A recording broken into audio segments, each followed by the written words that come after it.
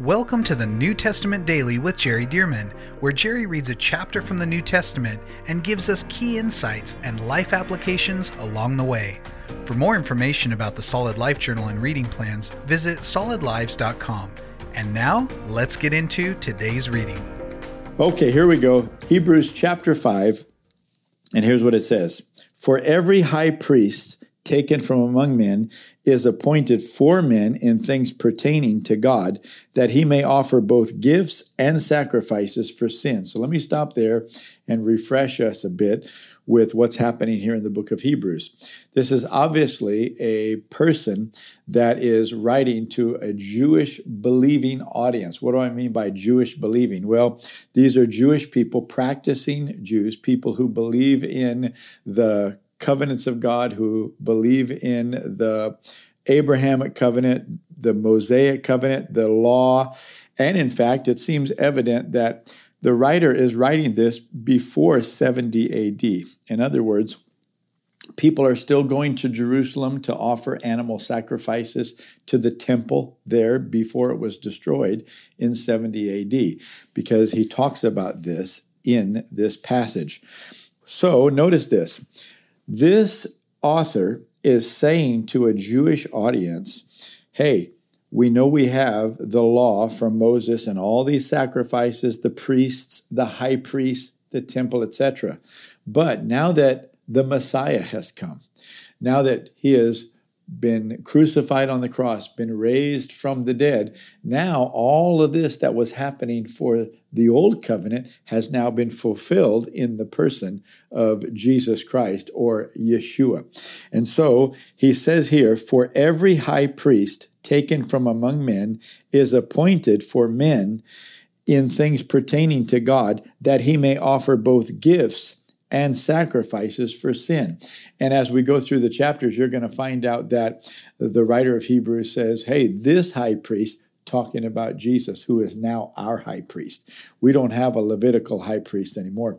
This is our high priest in the body of Christ.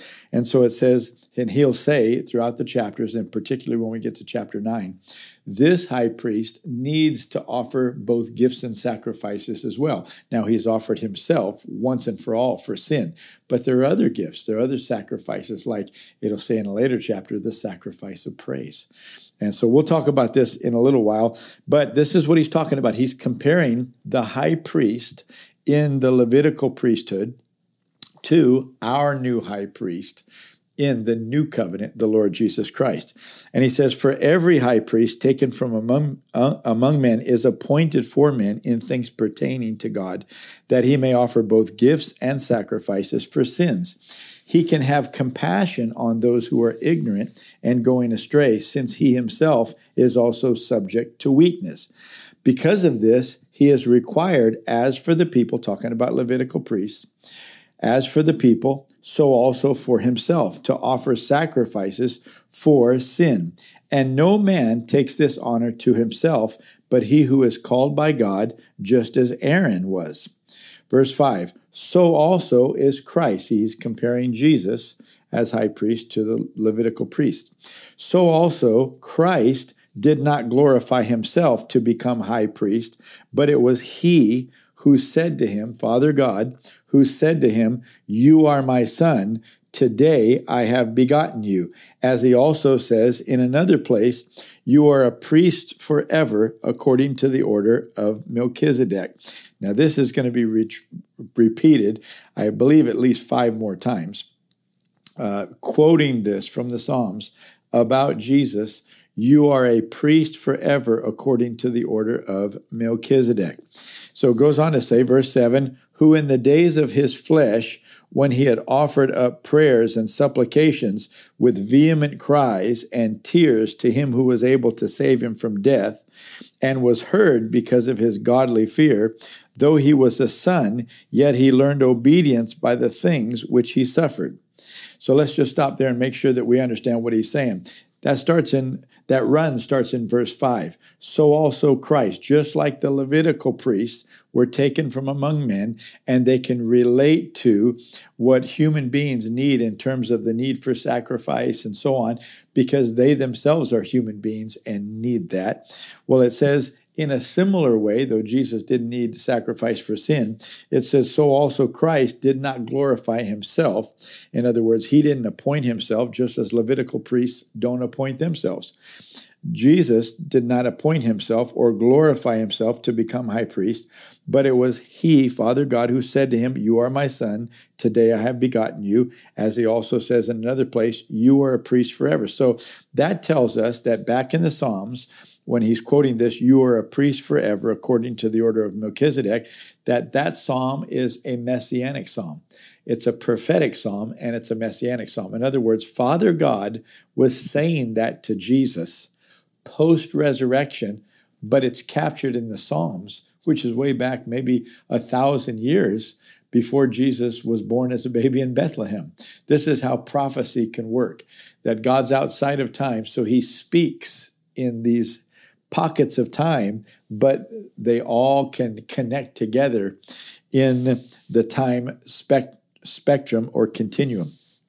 So the Father said, you were a priest forever according to the order of Melchizedek, who in the days of his flesh, talking about Jesus when he was here in the flesh on earth, who in the days of his flesh, when he had offered up prayers and supplications with vehement cries and tears to him who was able to save him from death. Do you remember?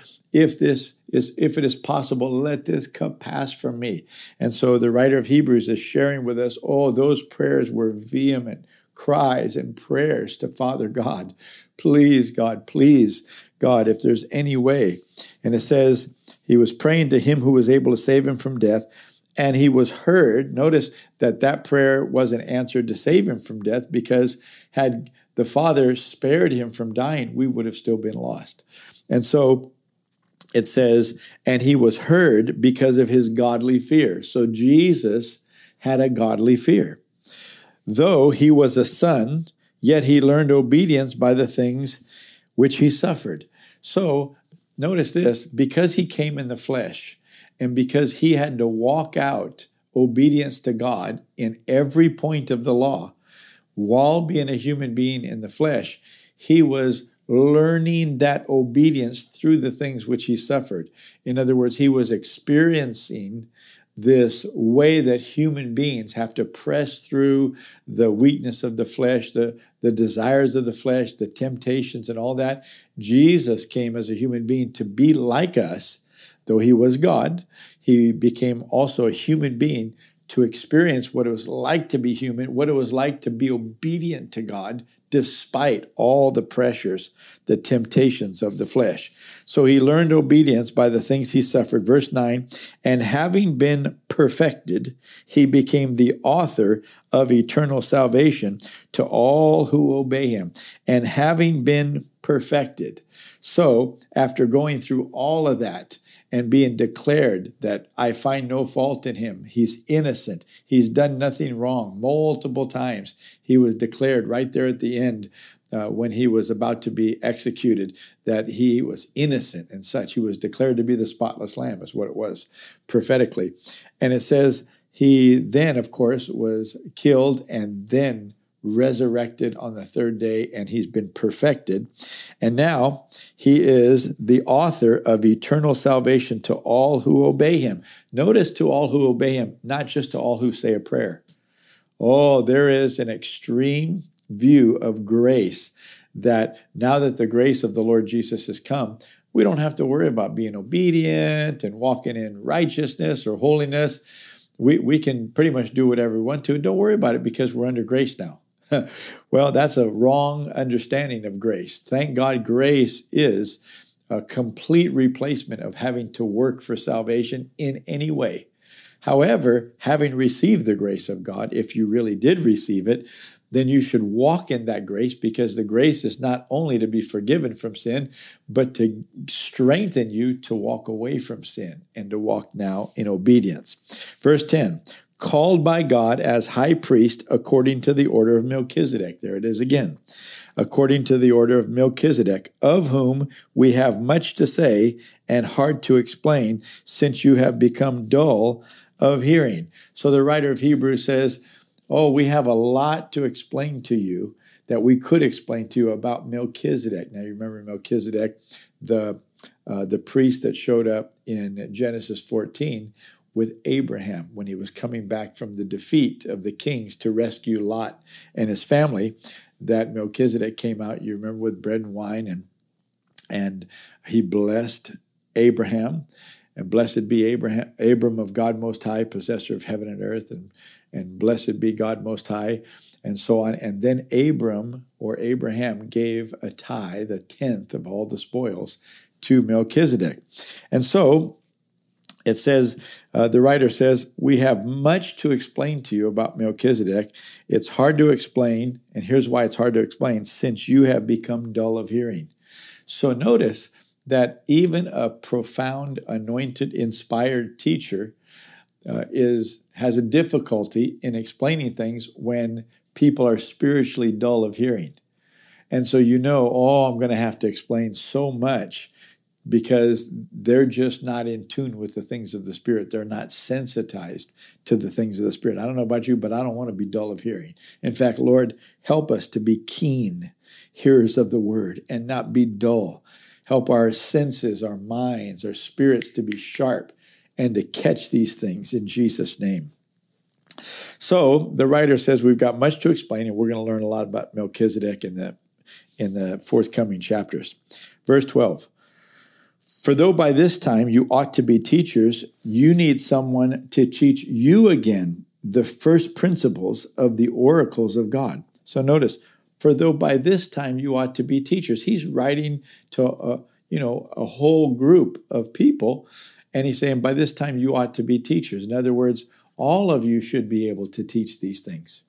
And yet, he goes on to say, you need someone to teach you again the first principles, like the elementary things, the first principles of the oracles of God, and you have come to need milk and not solid food. So he's clearly saying, with the teaching of God's word, there are different levels of teaching. And he's not talking about children versus adults, except spiritually, he may be talking about children versus adults. And so he's saying there are different levels, and when you get to a certain level, you begin to be able to eat what we call the meat of the word. I mean, just like the steak of God's word. But when you're not at that level, you need the milk. You need just little bites of it, truths that are more broad stroke and such, but you can't really understand the intricacies of the mysteries of God. That's when it gets really fun, by the way, when you realize, oh my goodness, this is layer upon layer of the wisdom of God, built like going from a puzzle when you're a preschooler and it's got whatever, like 8 pieces, and now you've got, tens of thousands of pieces.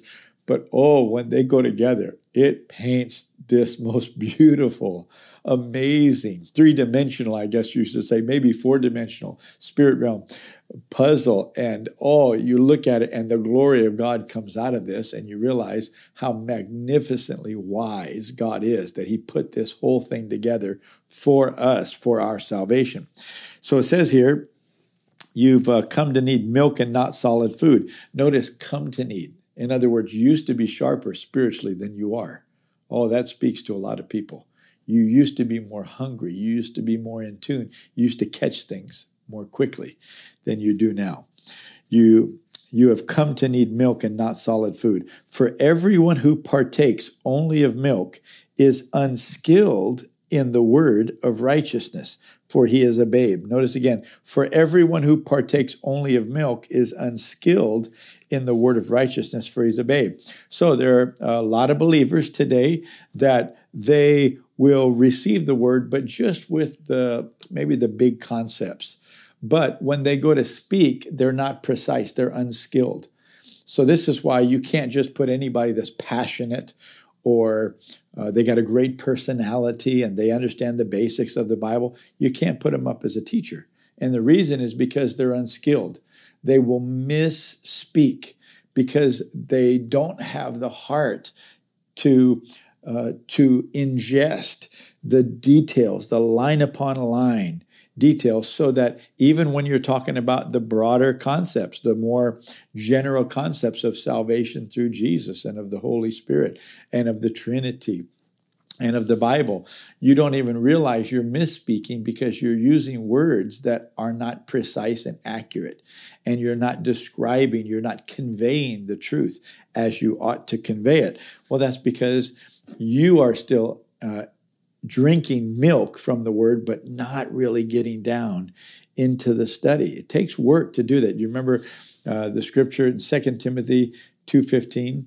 Be diligent, the New King James says. The King James, study to show yourself approved unto God, a workman who does not need to be ashamed, rightly dividing the word of truth, knowing how the different concepts fit together as a beautiful puzzle. That takes effort. That takes diligence to do. Somebody that's still on the milk and not on the meat, they don't have that diligence, that hunger that's required to want to know, the quest to want to know those details. And so for everyone who partakes only of milk is unskilled in the word of righteousness, for he is a babe. But solid food belongs to those who are of full age, that is, those who by reason of use, or one translation says practice, have their senses exercised to discern both good and evil. I want to close with this one verse here. But solid food belongs to those who are of full age. Solid food, like the meat of the word, we would say, belongs to those who are of full age. That is, those who by reason of use. In other words, we're not just talking about people that are learners just to learn knowledge. But no, you learn more when you're putting it into practice. Think about this. Somebody that wants to learn to be an auto mechanic. Well, you can just get a book, auto mechanics, 101, and you read the whole book. And maybe there's a particular car, a particular engine you read the book on. But you've never worked on an engine in your life, never even changed the oil in a car. Well, but then you have another person that, yes, they're looking at the book and referring to the book, but they're also looking back at the engine and pulling it apart and looking, and they're reading the book, but they're doing it. And this is what the writer of Hebrews is telling us. Let me put it another way. This is what God is telling us today. God is saying those people who don't just learn knowledge, but they're actually living this life out. They're putting it into practice. By reason of use, they have their senses exercised to discern both good and evil.